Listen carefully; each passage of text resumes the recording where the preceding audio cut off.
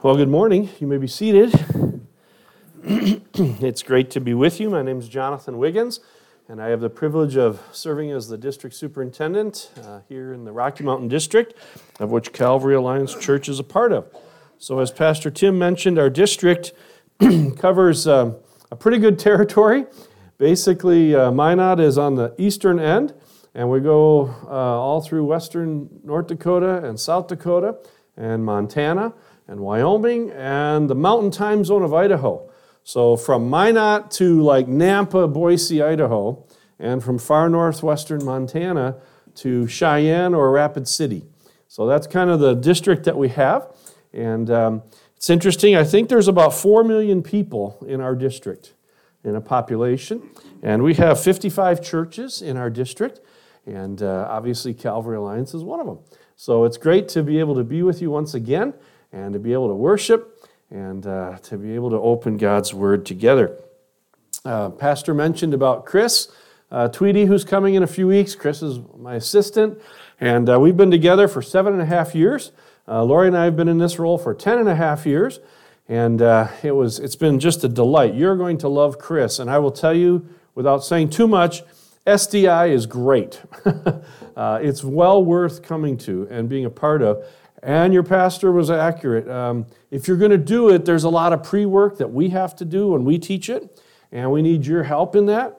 And so Chris needs, if you're going to be in it, he needs you to complete the instruments and stuff, and so that he can be well prepared and ready to serve you when he comes. And we're thankful for your engagement in Alliance Missions. I know that Aaron was here, was it last week? And my sister was here a while back, and she wanted me to give her greetings to you, Janice Greenfield, and she wanted me to say thank you to you for your gifts that helped with their church plant in Zacatecas, Mexico. And what a great name. And it was interesting. So my sister, her husband died like almost 6 years ago now, and so she went back to Mexico and came back to the States and was going to retire, but they wanted her to go back again. And there was a team that was going to plant in Zacatecas. So literally the other day on my phone, Snapchat or whatever it's called, WhatsApp, I can't remember, Instagram, Snapchat, WhatsApp, who cares, what's this, whatever. Anyway, so she sent us a note on WhatsApp, and she just said, I'm going to the airport. It's a little scary. There's an insurrection going on right now, and there's, bullets flying and soldiers and blah, blah, blah, blah, blah, blah, blah. Just casually, Would you pray for me? Like, sure. Happens all the time, in Billings where we live, right? It happens all the time in Minot here. And she said, there's kind of a mini war going on. I'm like, oh, okay. So oftentimes we tell our people, pray for our international workers like you would pray for yourself, right? If something's going on with your family, well, most times international workers have that going on in their family. If there's something happening at work and there's challenges, most likely international workers are facing things like that. Probably not too many of us have faced like bullets flying in Minot as we're trying to go to the airport. So there are some limits, right? And so, but Janice wanted me to send her greetings to you and to also express her thanks for your kindness to their church plant. So the Christian missionary that you heard from Aaron last week, but 2 weeks ago, there are roughly 700 plus international workers, and we have about 6 million people that attend Alliance churches outside of the U.S., and 6 nations themselves, the presence of the Alliance in those nations is much larger than here in the U.S. And because we're taping this, I can't tell you what those are, but it's amazing what God's doing. And there's like 26 nations themselves that now have sent out international workers. Because our international workers for 135 years have gone into countries to embed themselves into the culture, into the traditions, into the customs, and learn the language and create a presence so that we can share Christ with people. And churches have been established, and educational institutions have been established, medical missions have been established, and all kinds of things going on to enable people to hear about the gospel, to have gospel access, and to be able to hear about Christ. You know, in our culture, in our world, in our country, we can hear about Jesus like 24/7, can't we? If we really want to.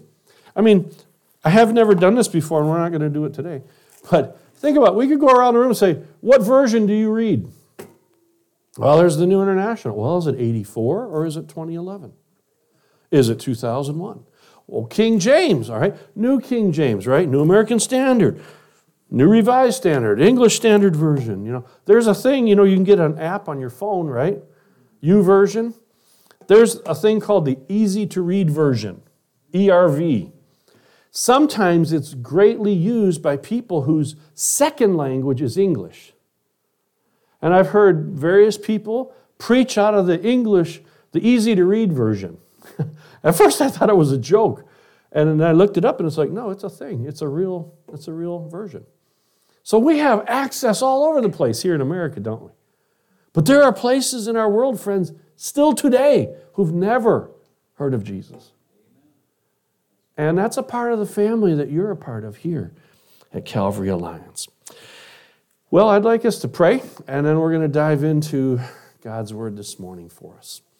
Our Heavenly Father, we thank you for the privilege of being able to be here today and to be able to worship, Lord. We thank you, Lord, for the songs that we've sung, the words that we've sung. Lord, we lift your name on high. Lord, we love to sing your praises. I'm so glad you're in my life. Father, I'm so glad you are our life if we have come to Christ on his terms. Thank you, Lord, that we can sing songs of declaration, that we can sing songs of encouragement, that we can sing songs of praise to you, that lift our sights beyond just what we are a part of right now. Maybe some of us this morning come and we're enduring things. Maybe some of us come this morning and we're enjoying things. Maybe some of us come this morning and we're just kind of like making it. And others of us just feel like nothing is going right. So God, wherever we find ourselves this morning, we are thankful that while none of us knows everything that's going on in every heart and life in this room, you know. And we can trust you. And we can lean into you. And we can abandon ourselves to you and say, God, have your way. Have your way. So, Lord, this morning, we ask that as we look into your word in a variety of places, as we seek to understand perhaps you in a deeper way this morning, God, would you have freedom to speak to each one of us, how each one of us needs it, in the way each one of us needs it. And we're thankful, Lord, that we can ask this in Jesus' name. Amen. Amen. I must tell you, 3 weeks ago tomorrow night, I was actually watching a football game. And this Damar Hamlin dude, some of you have heard this story, was making a tackle for the Buffalo Bills against the Cincinnati Bengal football player, T. Higgins. And he bounced right up and then fell over and had a massive heart attack on the football field. And it was kind of in real time, it was just amazing to watch from a variety of different vantage points. First, there was a guy who bounced right up and then just boo, bam, just fell right over. And then there were the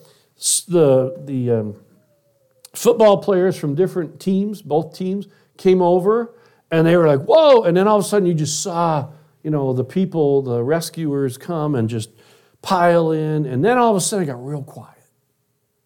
And then the announcers didn't know what to say. They just knew it was bad. Well, I'm old enough to remember, because then they split to the studio, and they're like, this is unprecedented. We haven't seen ambulances on the field, and something serious has happened, and they're trying to fill time. And they're like, we've never seen this before. When I was a kid, I grew up in Detroit, Michigan, there was a Detroit Lion football player in 1971, Chuck Schmidt, who died on the field. He was a wide receiver. And most of the night, nobody ever said anything, because we're pretty short with history in America, aren't we? You know, you think about it. I mean, how many people remember 4 years ago what was going on? How many people remember 12 years ago? I was sitting up front, so I didn't hear the brother, but I remember 50 years ago today was Roe v. Wade. 50 years ago. And this is the first anniversary where it isn't the law of the land in the Constitution.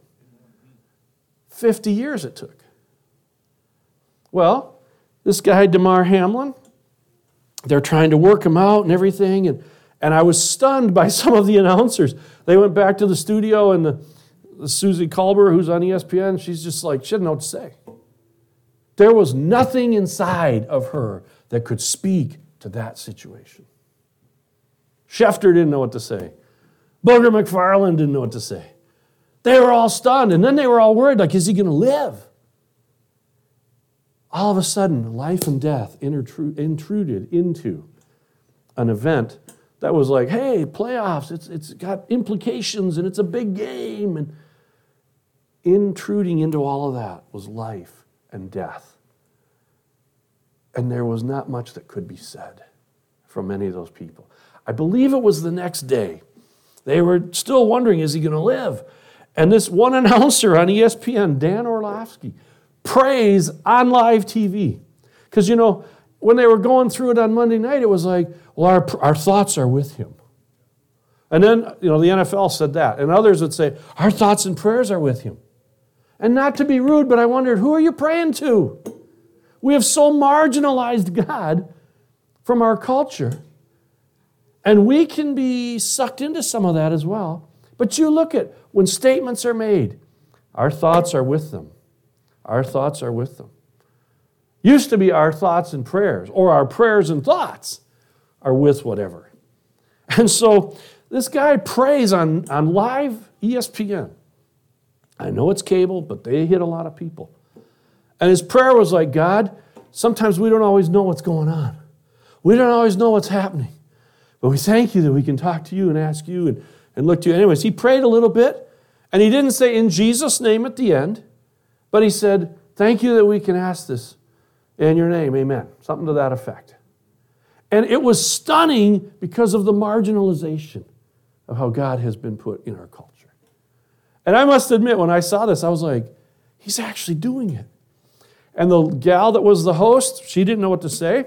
And the analyst, a former NFL player, a big guy, he's a Marcus Spears, he's a writer now, and he's like, respectful.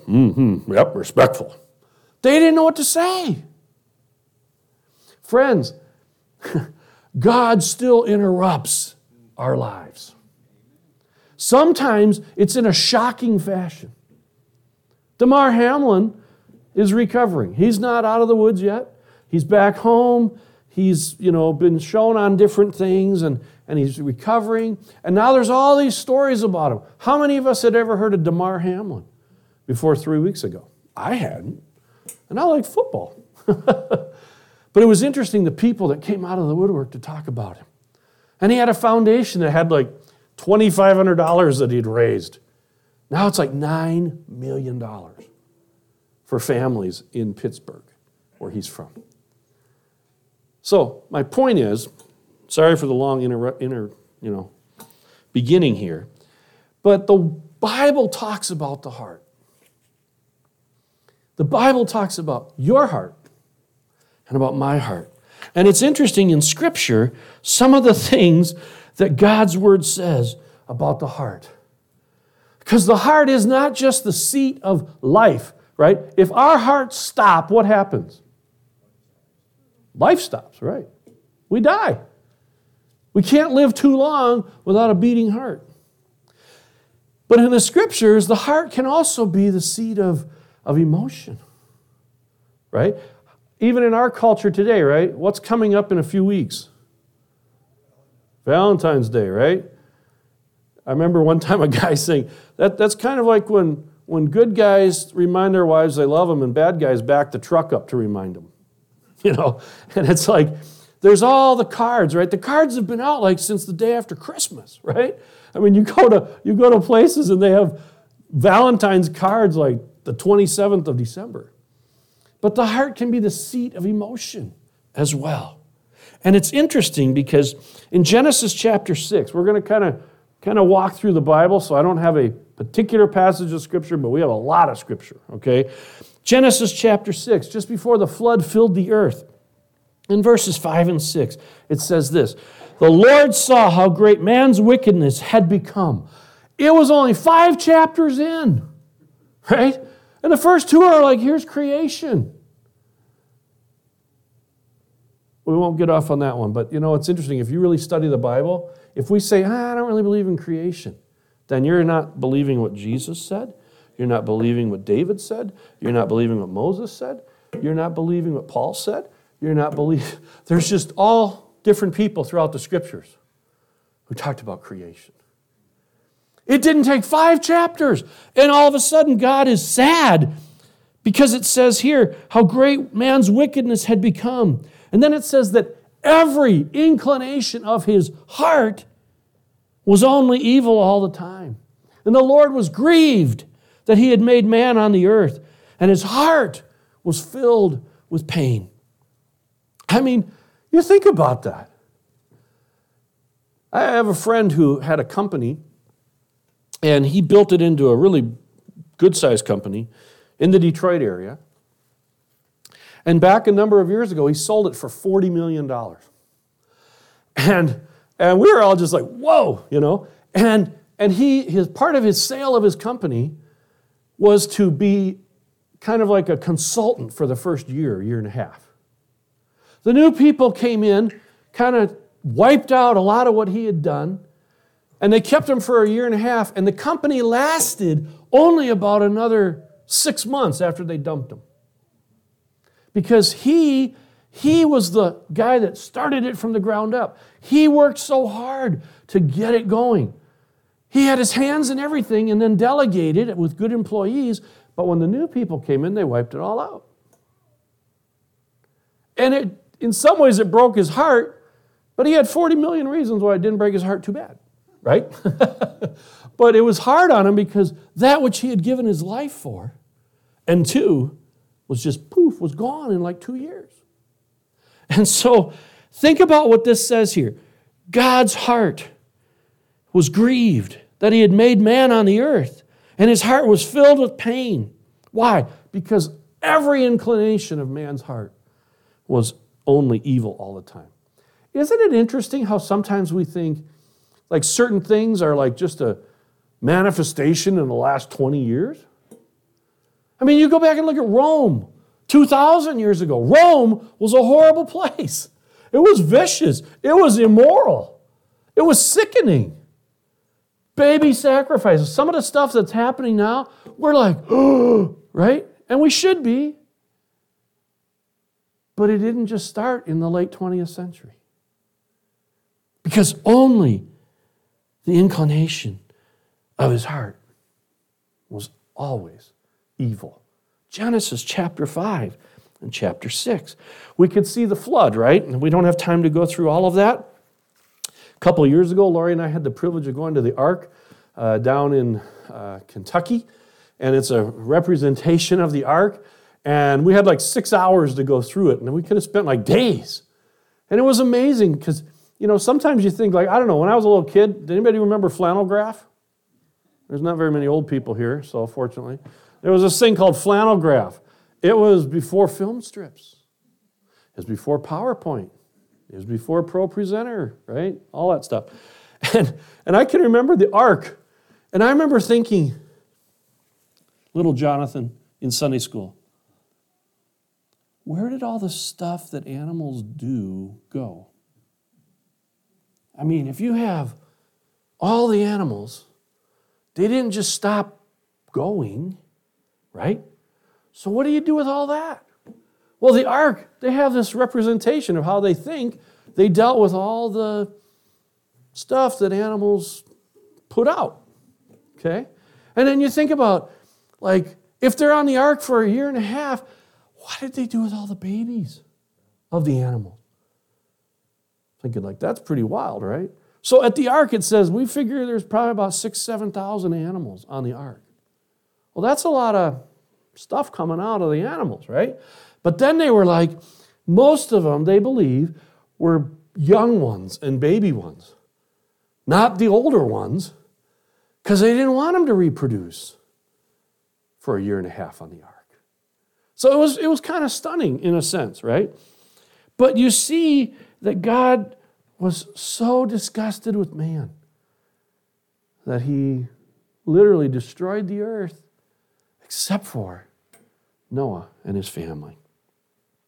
In Deuteronomy chapter 6, we're told, love the Lord your God with all your heart and with all your soul and with all your strength, right? In Joshua chapter 22, after the Lord had given the promised land to the children of Israel, the Lord summoned some of the tribes, and they were reminded again of how faithful God had been to Moses and now Joshua. Joshua 22, verse 5, they are told, be very careful to keep the commandments and the law that Moses, the servant of the Lord, gave to you, to love the Lord your God, to walk in all his ways, to obey his commands, to hold fast to him, and to serve him with all your heart and with all your soul. The heart is a physical organ, right? It beats. It provides life and vitality to the body. It can be a place of emotion, but it can also be a place of the will. Have we ever said, my heart really wasn't in it? Or we say, man, I'm just sold out. My heart, I'm all in, right? On and on we could go. We could look at Saul, the first king, and how his heart strayed from the heart of God. We could see how he lost his kingdom to David, who it said had a heart after God, right? And again, fascinating to read about the life of David in the Old Testament, right? Shepherd boy, heart for God, rose to being the second king in Israel. When he was tasked with being the king in 1 Samuel chapter 16, there's a great verse because, Jesse brought all of his boys in. Samuel looks at him, nope. Is there anybody else? Like, well, there's the shepherd boy. They bring in David. And in 1 Samuel chapter 16, verse 7, it says this, man looks at the outward appearance, but God looks at the heart. God looks at the heart. I love that verse because my outward appearance isn't all that great. But God looks at the heart. He knows us from afar. He knows who we are and what we are. And then we see David, heart after God, but then we also see adulterer, murderer, and he paid a price for his sin, didn't he? And yet, we read about how when David was dying and Solomon, his son, was going to take over, David says to Solomon, I believe it's in 1 Chronicles 28, he says, acknowledge the God of your father and serve him with wholehearted devotion and with a willing mind, for the Lord searches every heart and understands every motive behind the thoughts. Some of those superlatives in the Word of God are kind of scary, aren't they? Wouldn't it be great if it said, the Lord searches your mind and your heart and knows most of it? It'd be like, well, I hope he doesn't know about this stuff over here. But the superlatives are there.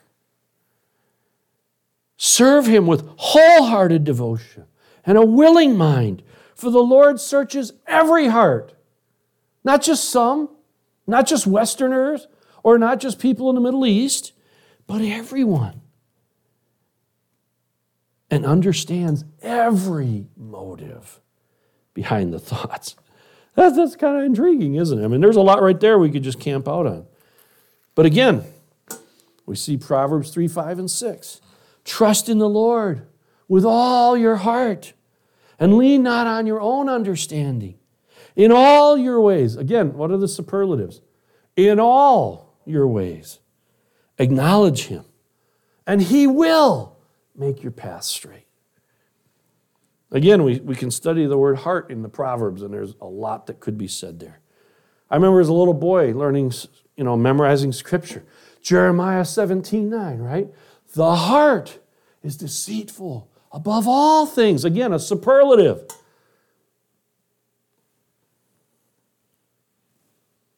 The heart is deceitful above all things and desperately wicked. Who can know it? Even today, there are vestiges, although it's lessened an awful lot, that men and women are basically good. Rarely do we hear evil, that word said. It's usually reserved for like Saddam Hussein or Hitler or something like that, right? Or the evil empire from way back 40 years ago. Rarely, though, do we hear this person is evil and that's why they did what they did, right? Last night there was a mass shooting in California. Did you hear about it? 10 people were killed. 10 people were injured. Shootings happen all the time in the U.S. anymore. Rarely, if ever, do we hear, you know what? That's an evil act. That's an evil thing. Because we think culture says what? Man is basically good. But the heart is deceitful above all things and desperately wicked. Who can know it? Ezekiel 36:26 talks about how God will be giving people a new heart and a new spirit and removing a heart of stone and giving a heart of flesh. Man, I'm thankful for that. Each of us in this room need a spiritual heart transplant.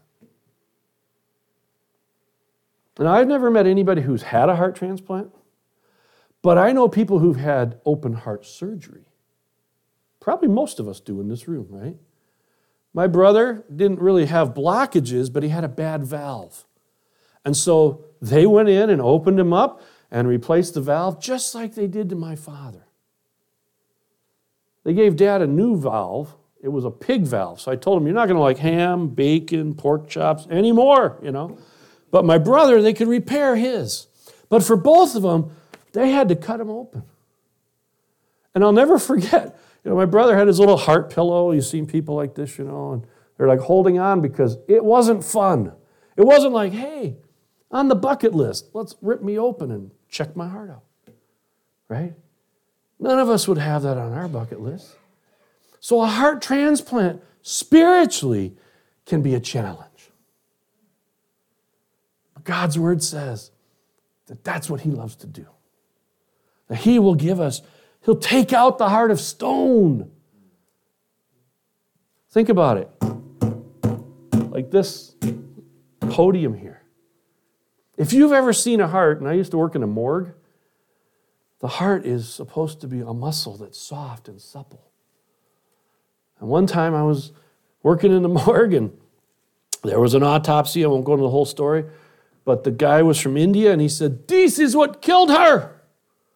And her heart was calcified on one side and soft. And he used the word soft and malleable on the other.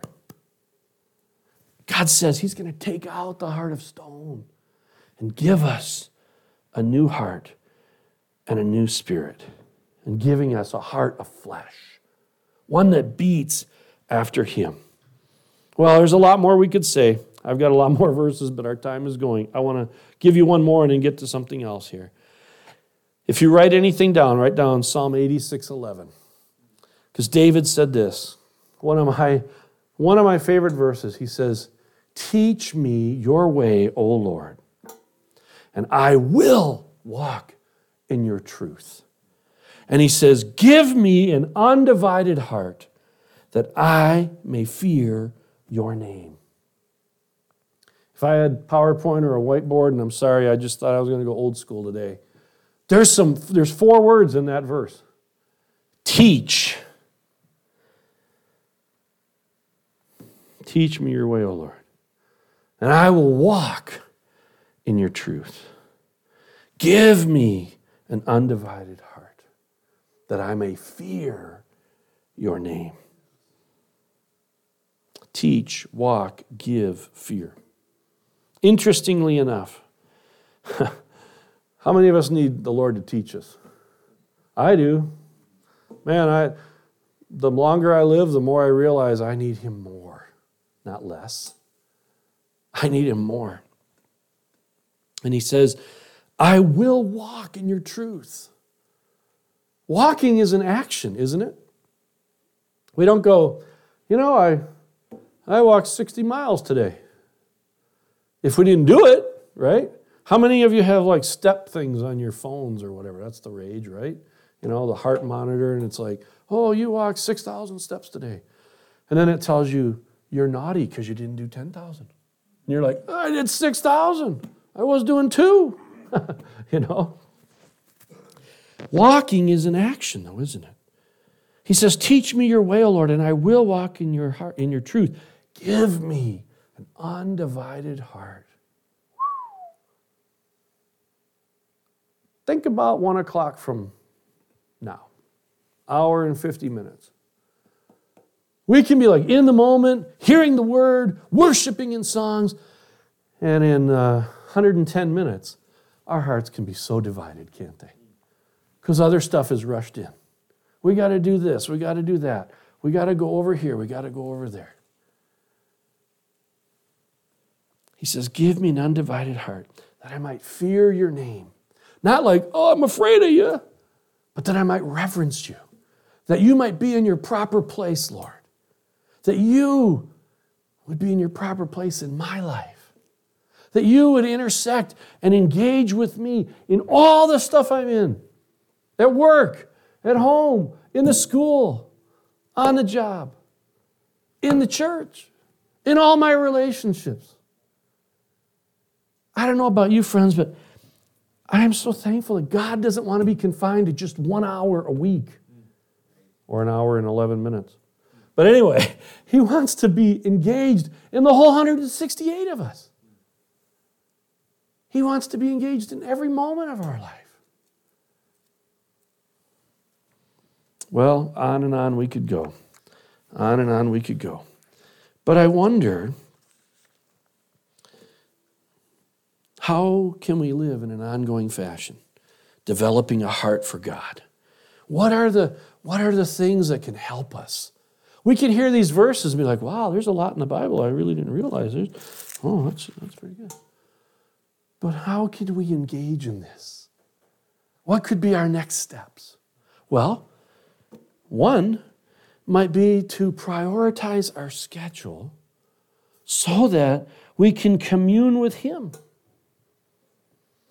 It was interesting. I remember about 20 years ago now, a guy told me, he goes, I don't prioritize my schedule anymore.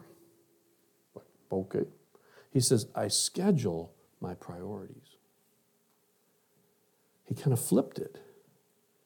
So those things that were very important to him, like literally he'd say, I schedule time with my wife. He was a busy dude. But he'd say, you know what, if someone says, hey, I need you to come to a meeting on Tuesday night, he'd say, I'm already committed somewhere. He didn't say, well, I'm going to go see my wife that night. But she was a priority. Now, on the face of it, it's like, well, you like schedule your wife in your schedule? What? But see, his wife was a priority. So when someone would say, hey, can you do this or that? He'd say, I'm sorry, I'm already previously committed. He didn't prioritize his schedule. He scheduled his priorities. Do we schedule time to be with the Lord? Or is it just kind of hit and miss? Or happenstance? Or somebody falls over on the field and has a heart attack, and we're confronted with life and death, and we see the vacuous nature of eternity in our souls. Do we commune with God? We are not short on resources. I mean, you can type in, walking with Christ, boom, and Google will give you hundreds of thousands of things to look at. You got a pastor, you got leaders in the church here who, if you came to them and said, I want to grow in Christ, so what should I do? After you pick them up off the floor, they can give you all kinds of stuff. And there's already things available here to figure out, how do I commune with Christ? We can use good music that can lift our hearts and our souls above the stuff of today. And we can commune with God. I think another thing that God would have for us when it comes to our hearts is He wants us to confess our sin to Him. We know that's true when we come to Christ for salvation. A lot of times people say, well, I walked an aisle, I prayed a prayer, I did this or I did that, and somehow that's it. But I will tell you, over the last 7, 8 years, I've thought, you know what? We really need to go back to the Scriptures and see, what does it mean to come to Christ on His terms? He's the one that dictates it, not us. Salvation is not man-centric, it's Christ-centric. So what does Jesus say about it? He talks about repentance. In other words, owning our own sin, turning from it, realizing the price that was paid. Next time you have communion in 2 weeks or whatever it is, think about the price that was paid. It's not just, well, here's the cup, here's the bread. Oh, wait a second, it's the bread and then the cup, right? We got to get it right. Yeah, we do. But beyond thinking about, well, yeah, how do we, is the stuff folded just right? If you're over in Africa somewhere, you're probably not worried about, well, are the cloths just perfect? You're thinking about the elements and what they mean, the body and the blood of Christ. We confess our sin. We repent of it. We turn and walk toward Him and walk away from our sin. On and on and on we could go. We can talk about Christ, right? We've heard about the Great Commission in the last few weeks, right? We can talk about Jesus. You've heard that phrase, so have I. Your life might be the only Bible somebody reads. Well, guess what? Your tongue might be the only words somebody hears about the life of Christ in someone. So let's not just say, well, I just live the Christian life and hopefully somebody maybe somehow will figure it out. What if we don't tell them? We can commune with God. We can confess to God. We can talk about God to people. God has been so marginalized in our world. Maybe it's up to us to kind of bring Him back a little bit into the conversation. How many times do we shy away? I do, right? I have a sweatshirt. I wore it yesterday. We went to dinner. And it has the Alliance Rocky Mountain District on it, and it has the logo of the Alliance, the Savior, Sanctifier, Healer, Coming King, all the different things. And it's weird because I've never had this happen, but most people don't look at me. But like, if you're me, I'll see them, they'll go, well, hi, how can I help you? And all of a sudden, they're staring at my chest, I'm like, okay. And they're looking at it. And there are times when I've worn that sweatshirt and I've shied away. They'll say, something, and I would like to say, well, God speaks about that. I'm guilty of it. As I look at this, as I was preparing this, I thought, I need to be willing to bring God into the conversation. Sometimes I shrink back from it. Oh, you're a pastor. You're supposed to say that. So what? I'm also a Christ follower, and I should be saying it. And the last one is we can connect with God's people. Hebrews 10:25, the quintessential verse for church world, right? Let us not give up meeting together as some are in the habit of doing, but let us encourage one another, and all the more as you see the day approaching. Why should we connect with people in the church? Well, because we need each other. We need each other. We need each other to be able to face things. Now, we have everything we need. We have the Holy Spirit. We have the Bible. We have all kinds of things. But someone wrote a book years ago that said there were 59 one another's in the Bible. that you cannot do on your own. When it says love one another, if you just vacate yourself to the mountains somewhere, or to the lake, or to the cabin, or to a place of fun somewhere, it's pretty hard to love one another if you're just by yourself, or it's just you and your family. And there's more that we could see here. In fact, I printed them out. So after the service, they're going to be available, whether you're here for dinner or wherever out here. But I printed them out. It's stunning. And if you say, well, I really probably should read the Bible, take this and look at it. And look at it and see how you can engage in it. So how are you doing in those areas?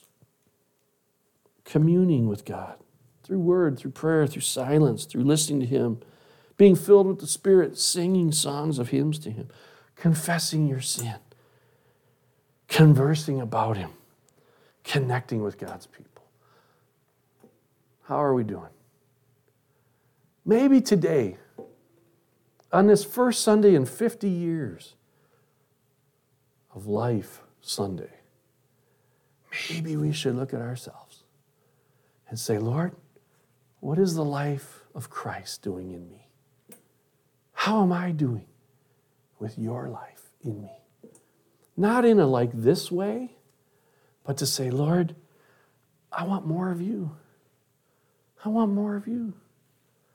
Would you please come and intercede in my life, invade my life in a deeper way.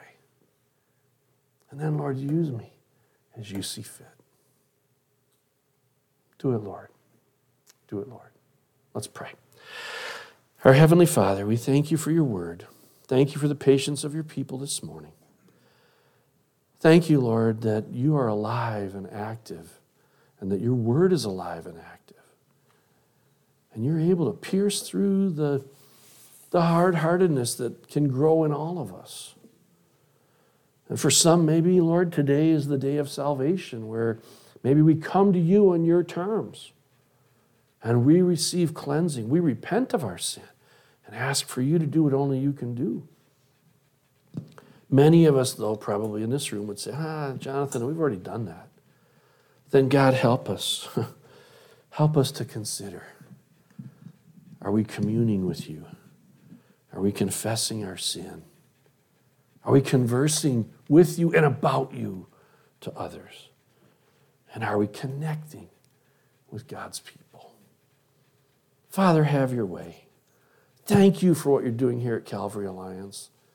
Thank you, Lord, for this great community of Minot and the surrounding area.